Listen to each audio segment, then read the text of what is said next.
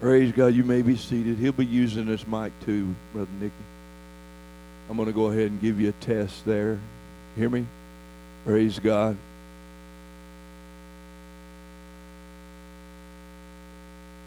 Well, bless you for being here. Now, Brother James is going to come and minister tonight. The Bible said the just shall live by faith.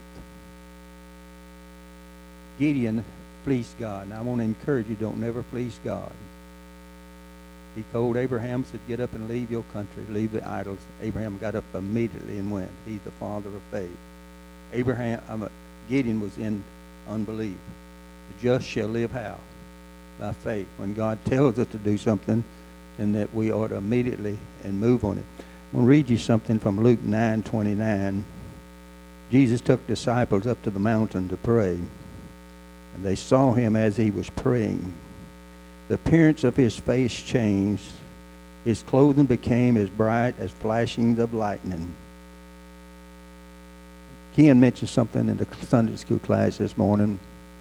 We all ought to want to leave what behind? A legacy. We want to leave something behind. What is it? The Yosemite State National Park, is that the name of it? They have trees that grows 300 plus feet tall.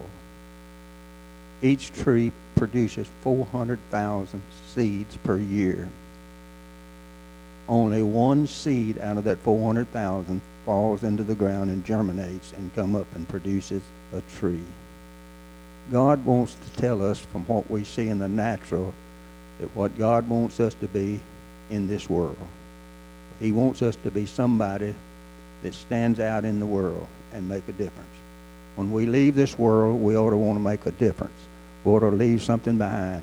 And so when God wants us to live by faith, he wants us to walk by faith. Brother Wellman, he's passed on. He was a missionary to Brazil. When God called him to go to Brazil, he went. Most missionaries goes in a foreign field is either got support or organizations supporting them. He went on faith in God. He got off the plane, and his son asked him, said, Daddy, where we are? He said, son, I have no idea where we are and what we're going to do. All I know, God has called me to come here. He spent his life in Brazil. And what God intends for us to spend our life for God and could I have an amen and make a difference. God wants us to make a difference in this world. If that tree, God put that tree there to grow 300-something feet tall, as tall as a 30-story tower skyscraper. 400,000 seeds per year. Only one falls to the ground and does what? Germinates and comes up. So let us be what God wants us to be while we're here on this earth and live by faith and tell all the good news of the good things that God has done for us. God bless you for being here. Brother James, would you come? Excuse me. I too, Brother Don, went to Telford one time. One time, done me in. And go no more. I told, and Mike wanted me to go down to Ag-Sag. I said, I ain't going down there. I done seen enough. I'll wait right here. He carried me some other places, and when them bolt doors had locked behind me, I remember one time they carried us in there, and I could hear them locks blocking behind us. They carried us in a room and set us down and locked the door. Said, we'll be back with the person that you want to see. I said, Mike, it's the last time I'm ever coming inside here. If they want to talk to me, they're going to have to come to that window. I'm not going in there no more. That's not my calling. But Mike Hooker had the calling for that. Had the calling. If anybody was called for that, he was called for it. So God bless you for being here tonight. Good afternoon. Thank you, Brother Bill. Prison is a unusual, different place to speak in and even just to visit. I've heard many, many people tell me, man, it's something about when that metal door goes clank, I can't get out. And that's just in their mind. Prisons, they're wonderful places to preach in. I've preached in them here and in foreign countries. And I admire the people that go. I love going myself. I hadn't been in a while. The guy that I was going with, he passed away, and so it kind of cut off my opening. But anyway, if you have an opportunity, it's not for everybody. But prisons are a great place to minister to people. I'm going to title this with a question. And you won't understand the question to the end of it. And the question is this: who is she? I touched on this a few weeks ago. Brother Bill and I both spoke one night. And we're going to speak about Rahab, but more than just Rahab. But I prayed quite a bit trying to figure out, man, I need to be on something different. But sometimes you just can't get away from something. And so I've got more tonight than I had that night. I touched on it a little bit, but I want to speak on Rahab tonight. And quite honestly, some of the things that we see in life and that we see in the Scripture, it reminds me of a book that I read not long ago called The Insanity of God. Some of the things we see and are involved in just don't make sense. Some of the people that God's used just don't make sense. Let me read a scripture. Sometime in 55 or 56 A.D., Paul penned these words in 1 Corinthians 1:18 through 29. For the message of the cross is foolishness to those who are perishing, but to those who are being saved, it is the power of God. For it is written, I will destroy the wisdom of the wise, the intelligence of the intelligent I will frustrate. Where is the wise man? Where is the scholar? Where is the philosopher of this age? Has not God made foolish the wisdom of the world? For since in the wisdom of God, the world through its wisdom did not know him, God was pleased through the foolishness of what was preached to save those who believe. Jews demand miraculous signs and Greeks look for wisdom. But we preach Christ crucified, a stumbling block to Jews and foolishness to the Gentiles. But to those whom God has called, both Jews and Greeks, Christ the power of God and the wisdom of God. For the foolishness of God is wiser than man's wisdom, and the weakness of God is stronger than man's strength. Brothers, think of what you were when you were called. Many of you were wise by human standards. Not many were influential. Not many were noble birth.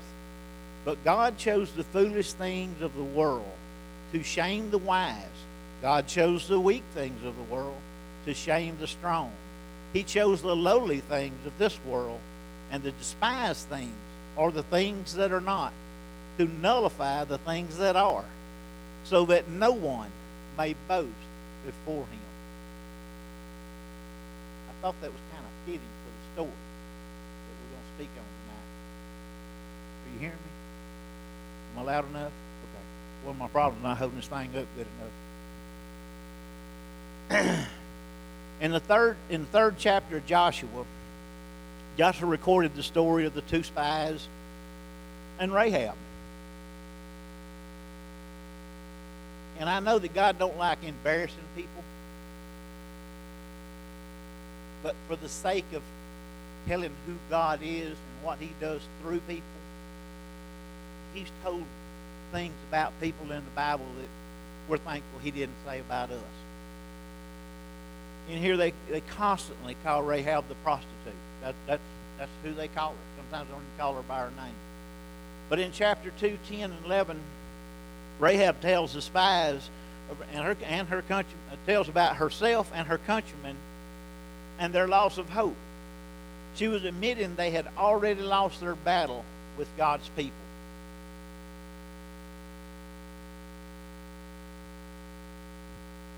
I want you to look at, I did in reading this, I really got to looking at what was this woman's state of mind? Why was she in the position that she was in? The reason she was in the position that she was in was because she lived with her mom and dad, and her brothers lived with her. And it doesn't tell us why they didn't support the family, but she was the sole support of the family. So she was in a circumstance that hopefully none of us will ever be in. But she was in a circumstance where she was a sole provider for at least five people. We don't know how many brothers she had. We don't know if the parents were disabled, if they were too old. We don't know if the boys were too young or if they were disabled. All we know is Rahab was the one that brought the money in. In the day and time that she lived, what were the job opportunities? Well, there wasn't any. Either you were a wife, grandma, queen, or you were a hooker. There weren't no jobs. She had no place to go. And there, you think about it, I thought about this, and I thought, well, no one had asked her hand in marriage. Why? Well, when they saw her, they saw at least 4 other mouths they had to take care of. So she wasn't exactly the prized choice. She come with a big bill. Because if you married her, you had to take care of the family. So she didn't have a lot of opportunities laying in front of her. And one of the things I thought about in this was when you read the story, you read about the 2 spies coming into town and they meet on the street. And I know where most minds go. I know when I read that, I thought, whoa, of all people to run into, why that one? But it hit me today when I was reading over this again. No other woman in town would allow strange men in their home except a prostitute. No other woman in town could protect these men. And no men would do it. They were all terrified. They were looking for every opportunity how they were going to win this battle, and already knowing they had lost the battle. Their confidence was gone. What they had heard about God and His people, total destruction. Everywhere they went, there was nothing left alive. There was no way to beat these people. And even the water got out of their way. I mean, when you think about it, like, my goodness, there is no hope. Where do we go? There's no place to go. There's no place to run and hide. I thought, well, Rahab could run and hide. But I believe what I saw in the scripture was her integrity would not let her leave her family. And the only thing, she couldn't take up the sword and fight these people. What was the only thing she could do? Stay with her family to the bitter end. We visit people in the hospital, We go see the sick. Sometimes you go see the people that have been through all types of disasters. And sometimes we really don't say anything. We just show up.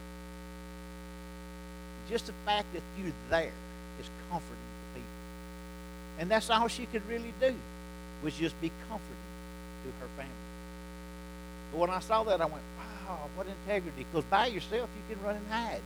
Wait till the battle's over, come back, live through the scraps that are left. But no. This tells us more about what kind of person she is. Even though for all my life, I guess, when I read this story and heard this, all I saw was prostitute.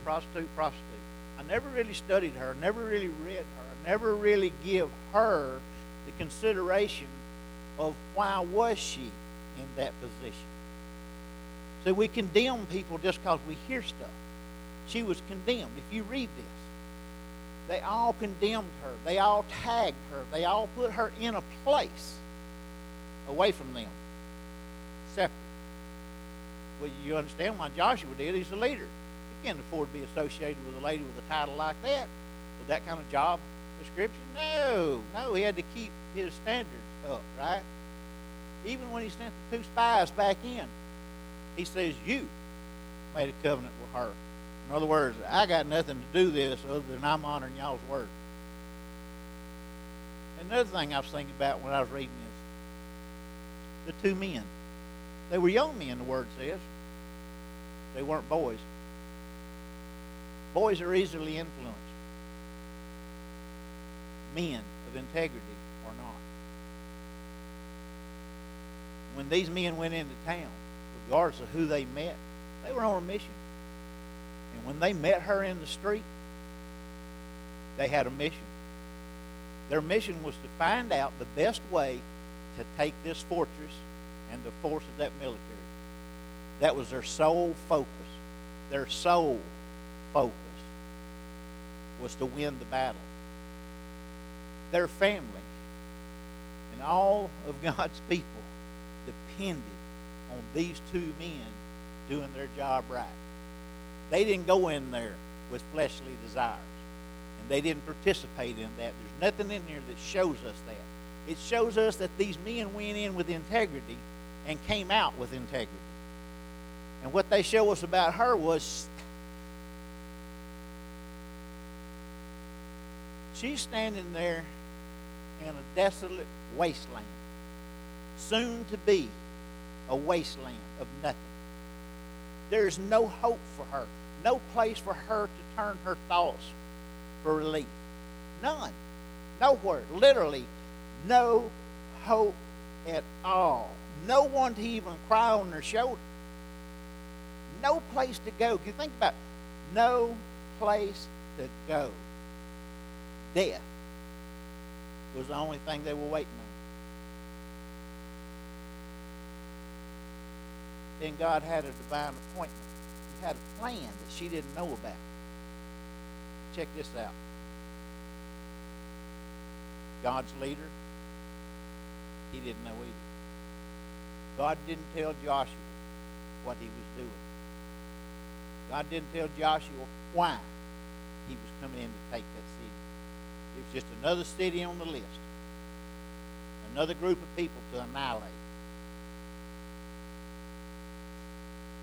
You ever felt like your family was against you? Your church was against you? The people at work were against you? It's like they all ganged up on you and you just like, oh, man, does anybody here care? That's where she was at. Who cared? Nobody. Nobody. I mean, she's alone. She's like, I have responsibilities with nowhere to go but death. She had lost her integrity, lost her dignity to keep her family alive. All for what? Just to watch them die. But just like you, God had a plan for her. See, we don't always ask God, what is our plan? Sometimes we do. She didn't even know God. Why would she look to God? She didn't know God. Didn't know nothing about him. One thing she knew was God and his family was on their way, and they fixing to die. She didn't even pray. What was the use? Didn't belong to him. Little did she know that God had a plan. And God made a divine appointment. There's a lot we can say about this divine appointment. With who? An undesirable. God sent two of his men of integrity to meet an undesirable woman by her reputation to help win that battle. Strange who God uses sometimes. Strange the way he does things sometimes. Way past our understanding. But you see, God saw something in her that no one saw. Rahab didn't see it in herself. She didn't see herself as anything, really. She just was existing and getting through life and trying to feed her family. I mean, her whole thoughts were, how can I feed my family today? A lot of responsibility for a woman in that day and time, way more than now.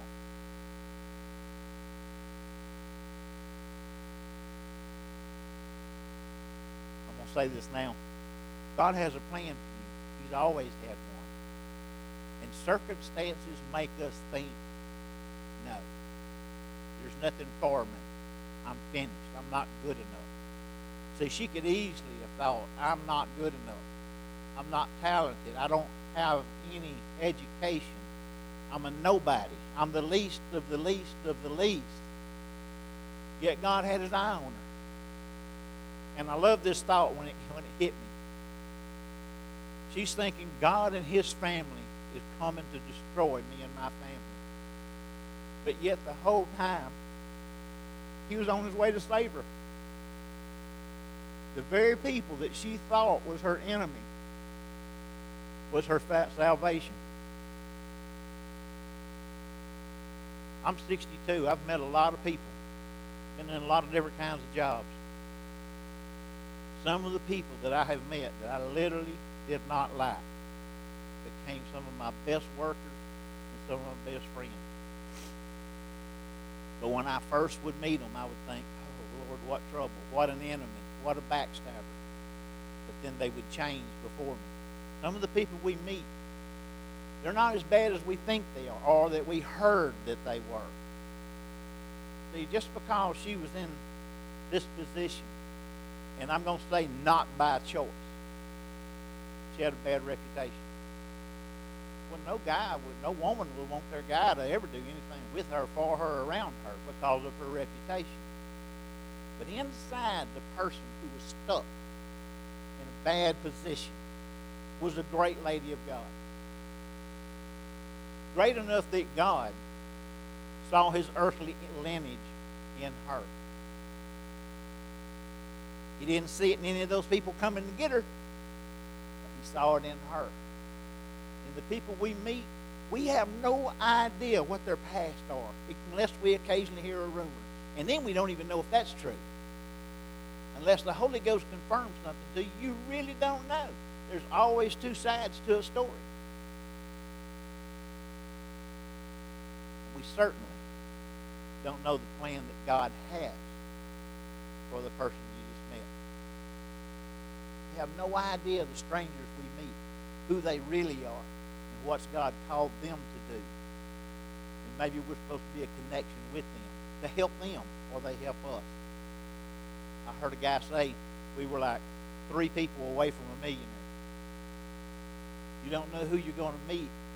It's either going to bless you or some member of your family. The strangers we meet, we can't do what they did in this story. See, when God does something special, he takes a lot of the ifs, if I will say almost all the ifs out of things. When she met these 2 spies, and they, she's not an ignorant woman, it's obvious by the story. She meets these 2 guys, and I can just see her going, wow, I got 2 of God's family in my house as my guest. What's up with this? Maybe I can make an arrangement with them and at least save me and my family. And she manages to do that. She keeps these guys safe. Strikes the deal. Hang a red cord out the window. When we come, we won't come in the house with the red cord, right? Can I tell you the end of the story? The red cord really didn't matter a whole lot, because when the dust settled and everybody calmed down, there was one structure left standing. It was Rahab's home. There was no way they could miss Rahab's home. There was no way they could miss that little red cord hanging in the window up there flopping in the wind. God made it so apparent that he wanted to save Rahab that no one could make a mistake. Some of the things he sets up in front of us, we think, oh, I can see her going, okay, I hope they're in good standings with their chief. Oh, I hope he'll honor their agreement with me. Oh my, what if a couple of them young soldiers get loose and come in the house? What if they were off somewhere and didn't hear what was supposed to happen? How I'm supposed to be protected? Can you see all the ifs? What ifs? What ifs? What ifs? Doubt and unbelief. She didn't have the Bible to teach her. She didn't know nothing but doubt and unbelief. And I can see her being a nervous wreck when the war took on. It's at the door. It's all around the house. They're coming over her roof to get inside. But God had a plan. And when God's got a plan and we think things are like, oh, hell's breaking loose around us, yeah, it is. But there was a hedge of protection around her house, around her and her family. And she was still in sin. She hadn't repented and become a Christian yet. See, that just blows people's mind. She wasn't a good person yet. She wasn't a leading member of the church yet. She was still out in the highways and the byways. There's a scripture we jump over and we forget about. God said, go into the highways and the byways and get them. When he said go into the highways and the byways, he was talking about not the perfect people, but the people that needed Jesus. Not the one that was living right. We'll get them all. Don't worry about that they're dirty. Don't worry about that they're poor. we'll teach them and train them. And some will always be poor. Some they've accepted poverty, and they'll always be there. Jesus told us that. You will always have the poor. So there's some we try to help, and they'll never come up. But some will. You see, I spent 5 years helping remodel a church in Tyler. They're now building a new sanctuary. And when I met, this is for Leon Batchelor, and I just went to his mother and family, and I went to his mother-in-law's funeral Saturday. And when Leon and I were talking about help, who was going to help me do this, I looked at him and I said, well, Leon, I said, you got a couple of knothead boys hanging around here, at least 2 or 3 that can't keep jobs. He goes, oh, God, I sure do. I said, sink your money in your own people.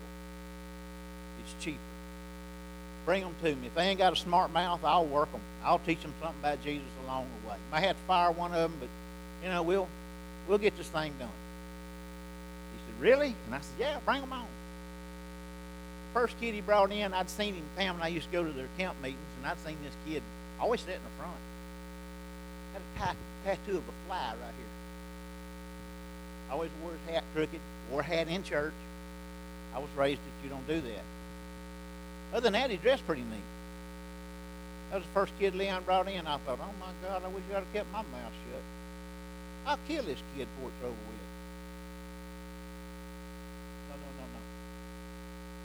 No. Now, of the kids I worked with there, he became my favorite. You see, that kid didn't get to... He wasn't raised like me. He didn't have what I had. He didn't have a daddy. Never knew his daddy. He was raised by a mama that wasn't in church. See, he came from the highways and the byways, undesirable, costing the church money, in trouble with the law. One day we were sitting at a lady's house having lunch. We'd been working for her, and this was a job outside the church. And he looks at me and he says, Brother James, I bet you didn't know that I didn't know you weren't supposed to wear a hat at the table. And I said, no, I didn't know that you didn't know that we wasn't supposed to wear a hat at the table. How do you know now? I'm watching. See, this was a kid that I thought had no manners, no respect. He only was looking to get through the day. An undesirable. One that had a reputation, like the old gal we're talking about tonight. See, I didn't even really want to help this kid. I didn't really like him. But now I love him. And every time I run into Leon, I got to ask about him. There was 2 guys that helped me during that. Let me tell you the end result of those 2 men who were in trouble with the law and couldn't keep a job. They were costing people in the church money constantly. The end of that story is those 2 undesirables became workers in the church. One was in the video booth, the other was in the audio booth. They both had jobs as electricians, and they both were tithers. And they both came to church and worked on Saturdays and weekends to do whatever needed to be done in the church. The undesirables, like Rahab. Rahab was an undesirable. She didn't look fit or good enough. Her reputation was bad. Situation. This young man with a fly on his neck, he was in that situation. He wasn't in the situation I was in. I was raised in a home that took me to church. I was on drugs. I was drugged to church every Sunday. Kids don't have that. People in the highways and byways didn't have that. But God's got a plan for them. You see, God had a wonderful plan for Rahab. He didn't tell her. And see, I thought about Rahab. See, when the dust settled and old Joshua was sitting on his big stallion and he's looking over what's left of the city, all the rubble, and one house. Well, you don't have to be a rocket scientist to figure out that must be Rahab's house. Boys, go get her. So they went and got her. And then Joshua said this. Put her outside the camp. See, when I read this story a month or so ago, that was what stuck in my mind I couldn't get rid of. Put her outside the camp. Now, the woman risked her life to save God's family. If it wasn't for her, the 2 spies would have died. Put her outside the camp. How many people have we put outside the camp that come to our jobs, come to our church, marry into our families? We put them outside the camp. Oh, they just need to be there for a season. We want to keep an eye on them. Really? But they repented and got saved 7, 8 years ago before they came here. Why aren't we going to put them outside the camp and watch them? Why? Who made you the authority to decide to put somebody outside the camp? See, I worked for Cooper Tire and Rubber for almost 2 years. I think I was 18 when I worked for them. The day that I hired in, there was a Vietnamese man sitting there, and his name was Duke. I filled out my application, 30, 40 minutes, whatever, and I'm out. Duke was sitting there with the application in front of him and a translation book and a spare piece of paper on the side. And Duke would read the application, look in the book, write that word down. He would build a sentence and an answer by looking at the 2. I found out it took him all day to fill out that application. Now, guess where he went when they hired him? I built tires. Duke's on the next machine. Good person. Spoke English pretty good. We got along, we got along well. That's production. The more tires you build, the more money you make. You get paid a certain amount for each tire, right? And if your machine broke, they put you what they call downtime. If you was only down 15 minutes, you got paid a certain amount of money for that 15 minutes. But you had to go find your foreman to sign down and sign back in when the mechanic got through. You getting the picture? You know what the foreman did to Duke? He was a Vietnamese. Nice guy, good-looking guy. He was a Vietnamese. When his machine broke, they didn't sign him down. I watched that for a week, and I couldn't stand it. When his machine went down, I went and got him. And I almost called the foreman's name. But I went to that foreman, I said, Duke, machine broke. He said, what's that to you? I said, you're cheating him. He said, so? I said, you're not going to cheat him as long as I'm around him. See, that foreman put him outside the camp. He had no right to do that. But that's where he put Duke. He wasn't good enough. But whatever he had against him, he was wrong. 100% wrong.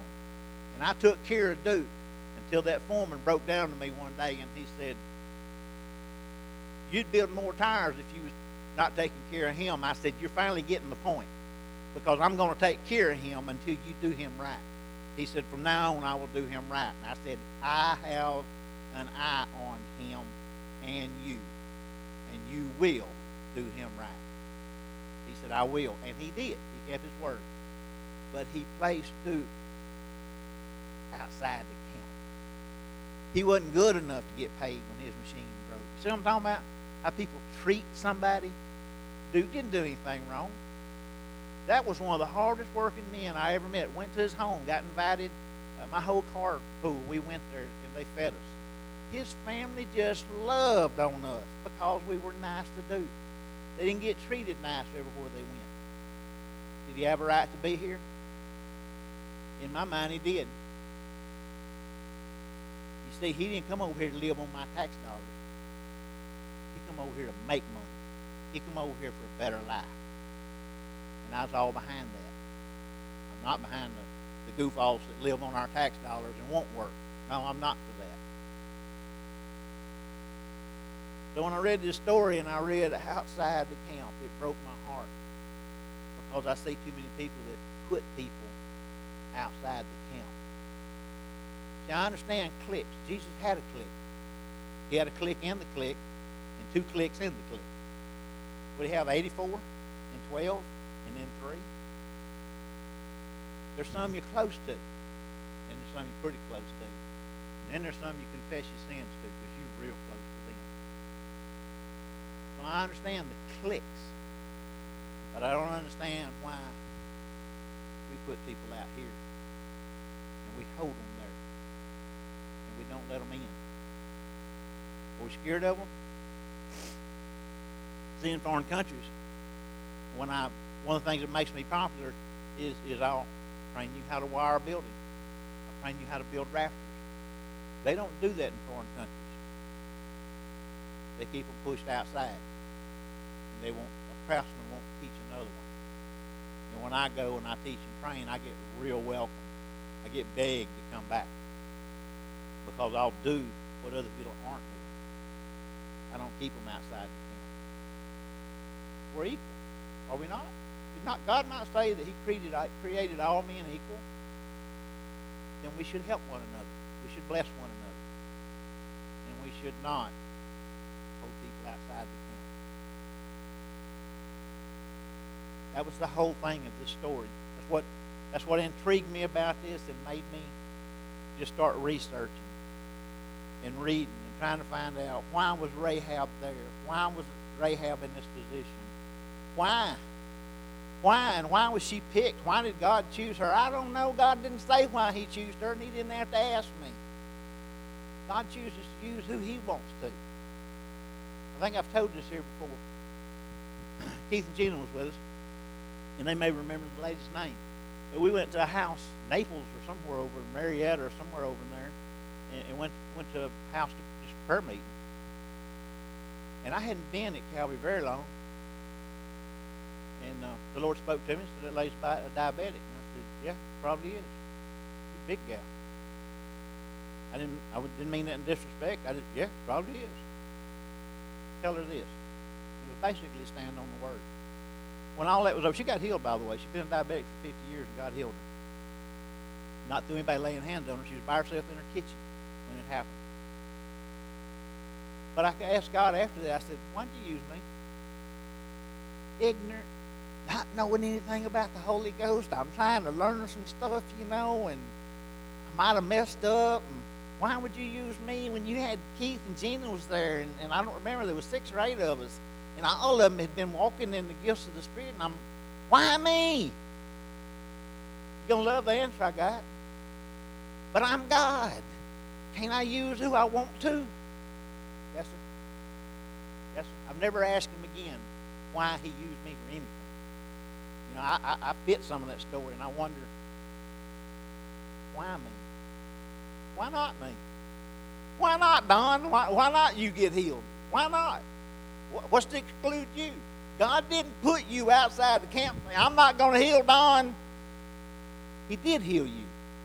He drew you in. And He's anointed you to pray for others.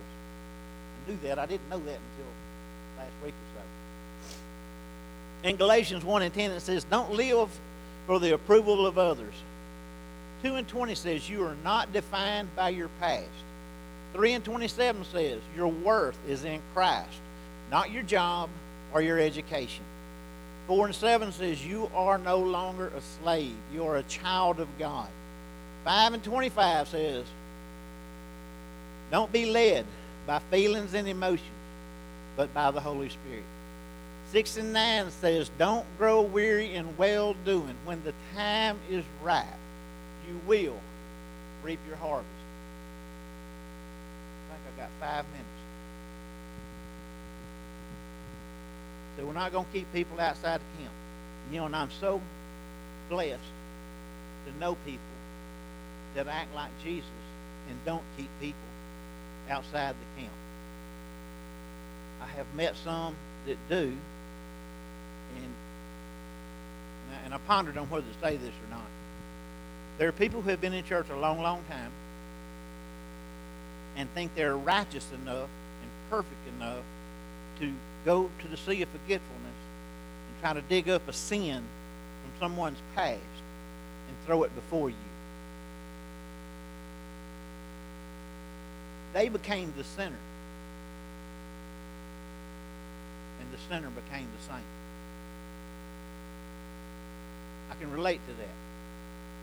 I know well. I was once a beer drinker doing the dance halls and all of that. At 25, I changed all that. I didn't go back. I've not failed. I've not fell down. I've not gone back. I changed it. We can change for the better. And once we've changed, we have something that Rahab didn't have. We have the Word of God to stand on. David had to build himself up because there was no one there to do that. And often we find ourselves in places where we have no one to lift us up or to build us up. And as you know, some of you have heard me preach on Nehemiah. He's my guy. I can read him and I'm up. I'm up for the next task. I can read him and think, oh my God, if he can do that. He ain't no better than I am, I can do it. God loves me just as much as he loved Nehemiah. He can give me all that he gave him and more. You see, but we let some of those who love to tear down and destroy make us think, oh, you probably ought to use so-and-so. I'm really not good enough. But yes, you are. And yes, I am. Do I deserve it? No. And do you know? But through Christ we do. Through Christ, we're mighty men and women. Honorable. Full of integrity. And full of power. And God has uses, plans. He wants us to do things. One of my scriptures that was the whole chapter. And I'm going to read it the way I believe the Lord wants us to read it. I'm reading from the NIV. And I know some people don't like that. But I found out that the NIV was actually written from an older set of scrolls than King James was. They did use a few less words to say the same thing. Now, there's newer NIVs out that may not come up to this one. So I'm going to read Psalms 91 from the NIV. And I'm going to read it the way I believe God intended for you and I to read this scripture. And I'm going to close with this. He who dwells in the shelter of the Most High will rest in the shadow of the Almighty. I will say of the Lord, He is my refuge and my fortress, my God in whom I trust. Surely He will save me from the fowler's snare and from the deadly pestilence. He will cover me with His feathers, and under His wings I will find refuge. His faithfulness will be my shield and rampart. I will not fear the terror of night, nor the arrow that flies by day, nor the pestilence that stalks in the darkness, nor the plague that destroys at midday. 1,000 may fall at my side, 10,000 may fall at my right hand, but it will not come near me. I will only observe with my eyes and see the punishment of the wicked. If I make the Most High my dwelling, even the Lord, who is my refuge, then no harm will befall me. No disaster will come near my tent. For He will command His angels concerning me to guard me in all my ways. They will lift me up with their hands so that I will not strike my foot against a stone. I will tread upon the lion and the cobra. I will trample the great lion and the serpent. Because He loves me, says the Lord, I will rescue him. I will protect him, for he acknowledges my name. He will call upon me, and I will answer him. I will be with him in trouble and deliver him and honor him. With long life will I sanctify him and show him my salvation. Did He not do that for Rahab? And she didn't even know that scripture. He protected her. It's amazing what God does. Let me pray for you. Father God, we give you praise and glory. You're mighty and awesome God. I thank you, Lord, for the opportunity to speak on your word. And I pray Satan not steal the word from those that needed to hear it, Lord. There would be an encouragement. I pray safety, protection, prosperity, good health, and safe travel. In Jesus' name. God be blessed. Brother Bill, did you want to say a word? Or two? Or three? come up and